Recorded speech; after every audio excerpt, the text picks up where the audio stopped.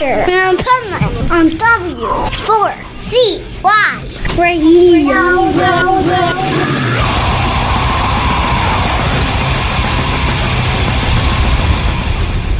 Wake up, America!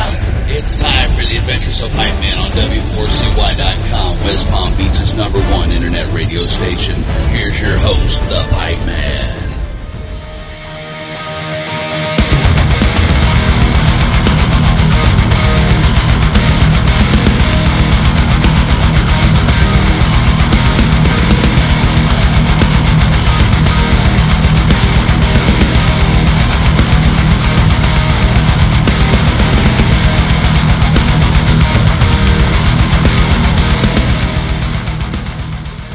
This is the Pipeman here on the Adventures of Pipeman W4CY Radio, and I'm very excited about our next guest because they have some killer new music.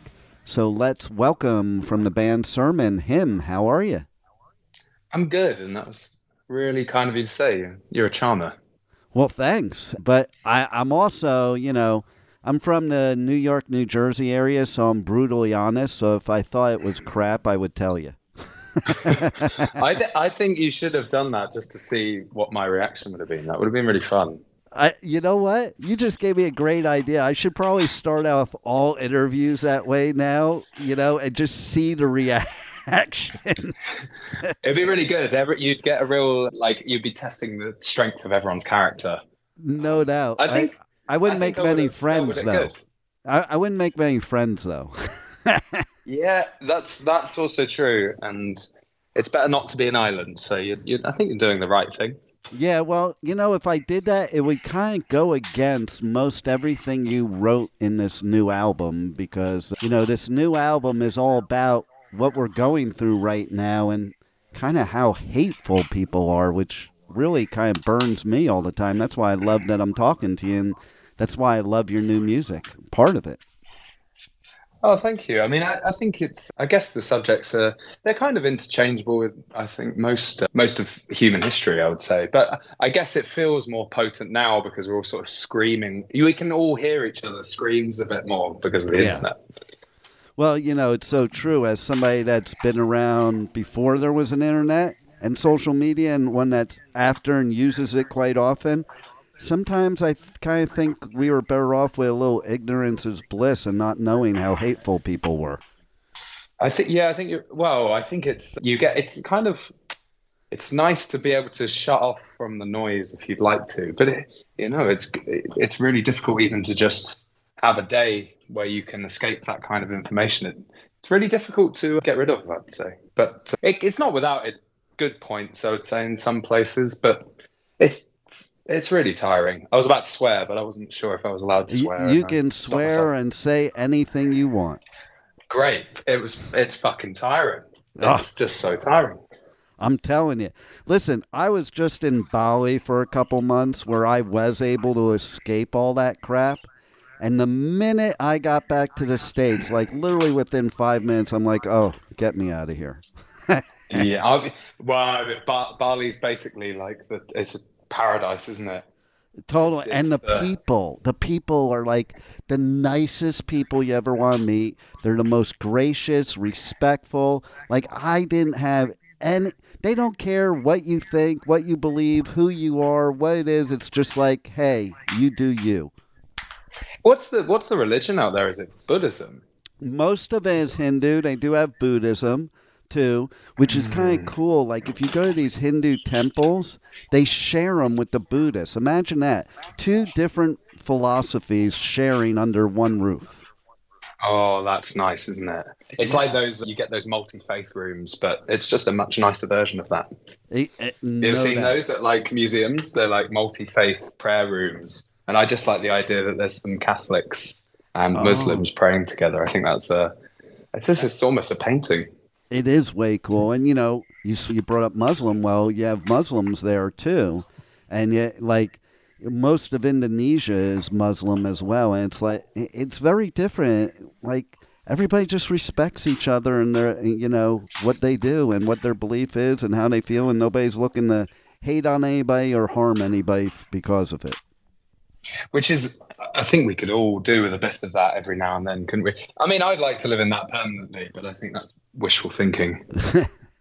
I would love it, and that's why I was loving it there, because that's what it felt like. So maybe it's not impossible. Maybe it's just maybe we just send every single person that's hateful over to Bali to learn, like, kind of getting an education.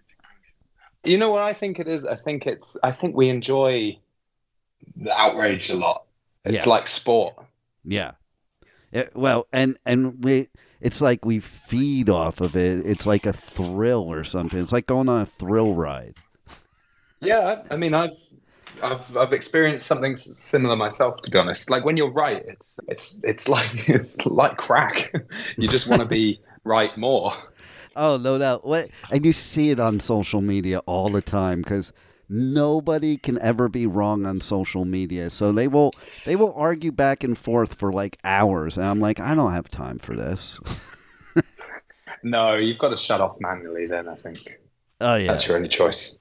And see, I'd rather just escape into music, because to me that's the best therapy. And that is the other reason I love your new album of Golden Verse, because I mean, it just takes you on a journey where you can escape all of this other crap. I think that's quite true of a lot of metal. Yes. I think because it doesn't deal with things so literally like other genres of music. You know, it's not referencing like topical like culture references. So it's much easier to sort of enter into like a little fantasy land. And I think that this new record is very much trying to do that, for sure. So, from your perspective, as the artist that created it, tell our listeners a little bit about the album and, you know, what made you create it? How did it differ from your first album? And, you know, what would make people want to listen? Well, I guess the topic of the album is abuses of power, I would say. It could range from anything from war to religion to suicide, even. It's just all about human abuses of power. In terms of why it was written, I mean, technically I'm contractually obligated to do so. But the other reason, the less superficial reason, is that I just always write music in the same way that maybe you write music too, but you listen to music to sort of escape. And in a way I do that.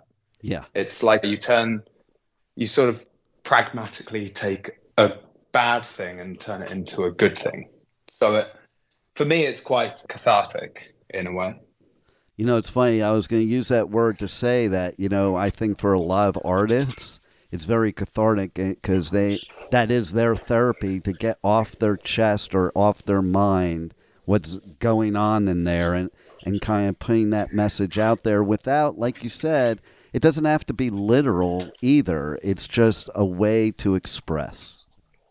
It is. And a way to sort of, I guess, a way to put it out to other people to see if it resonates with them.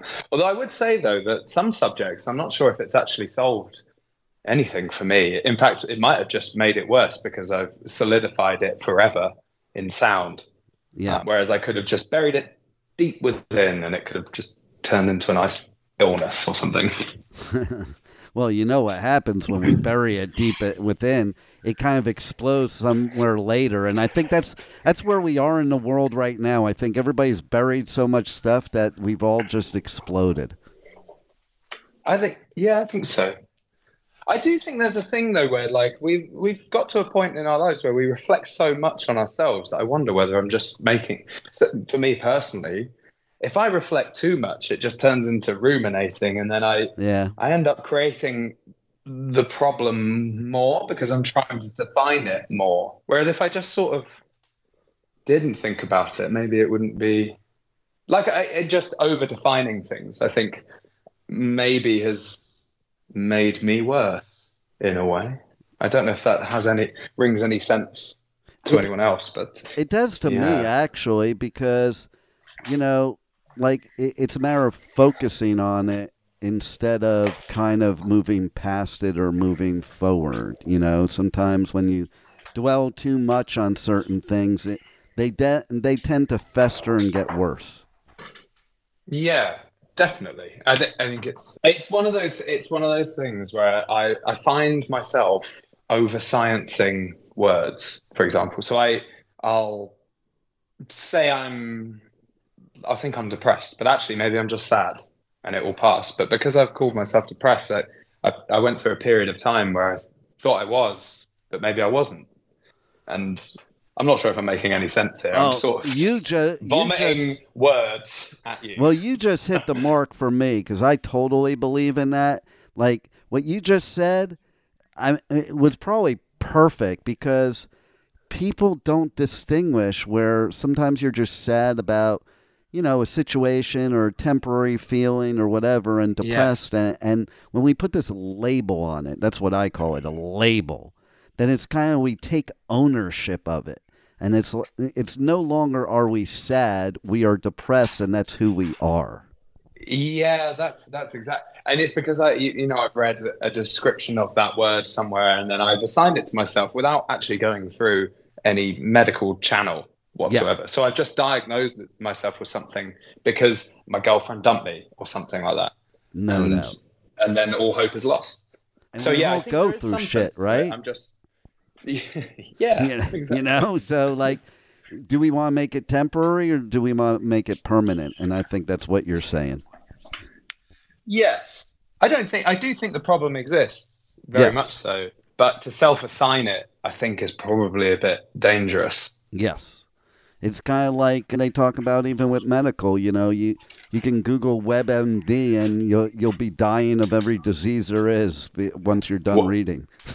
So that's always really interesting, WebMD, because that's owned by big pharma companies, isn't it? So what you're reading isn't the most common symptom; it's the most SEO'd condition. Yes, totally. Which isn't that helpful for us, but it is helpful for them, for people to book appointments at the doctor and get drugs. Exactly. You're speaking my language 100%.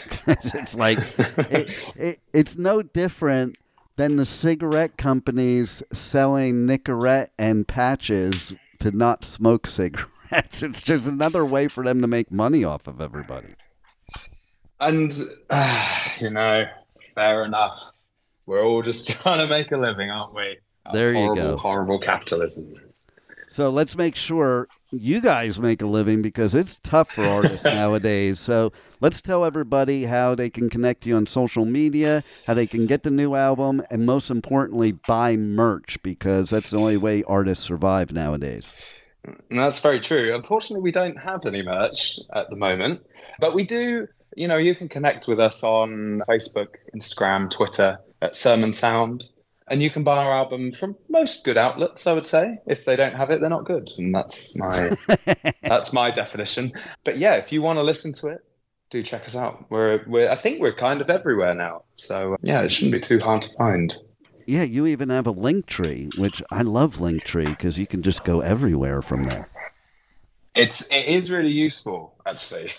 That's the labels doing, not me. I'm not smart enough to have thought of that. Well, you're the artist, so somebody else has to do that techie stuff. Yeah, thank God. So any final words you want to leave our listeners with about the new album or your music in general? No, if you listen to it, I thank you. And if you didn't like it, that's okay. If you did like it, thank you again. And I just feel like I'm a bumbling British idiot on an American radio station right now. So I'm going to love and leave you. Well, that's the best words right there. But we do love you, and your music is amazing. Everybody has to check it out. Great musicianship. If you want to escape everything, you should escape into Sermon for sure. So thank you for giving us the great music, and thanks for being on the Adventures of Pipeman. Thanks so much. Thank you for listening to the Adventures of Pipeman on W4CY Radio.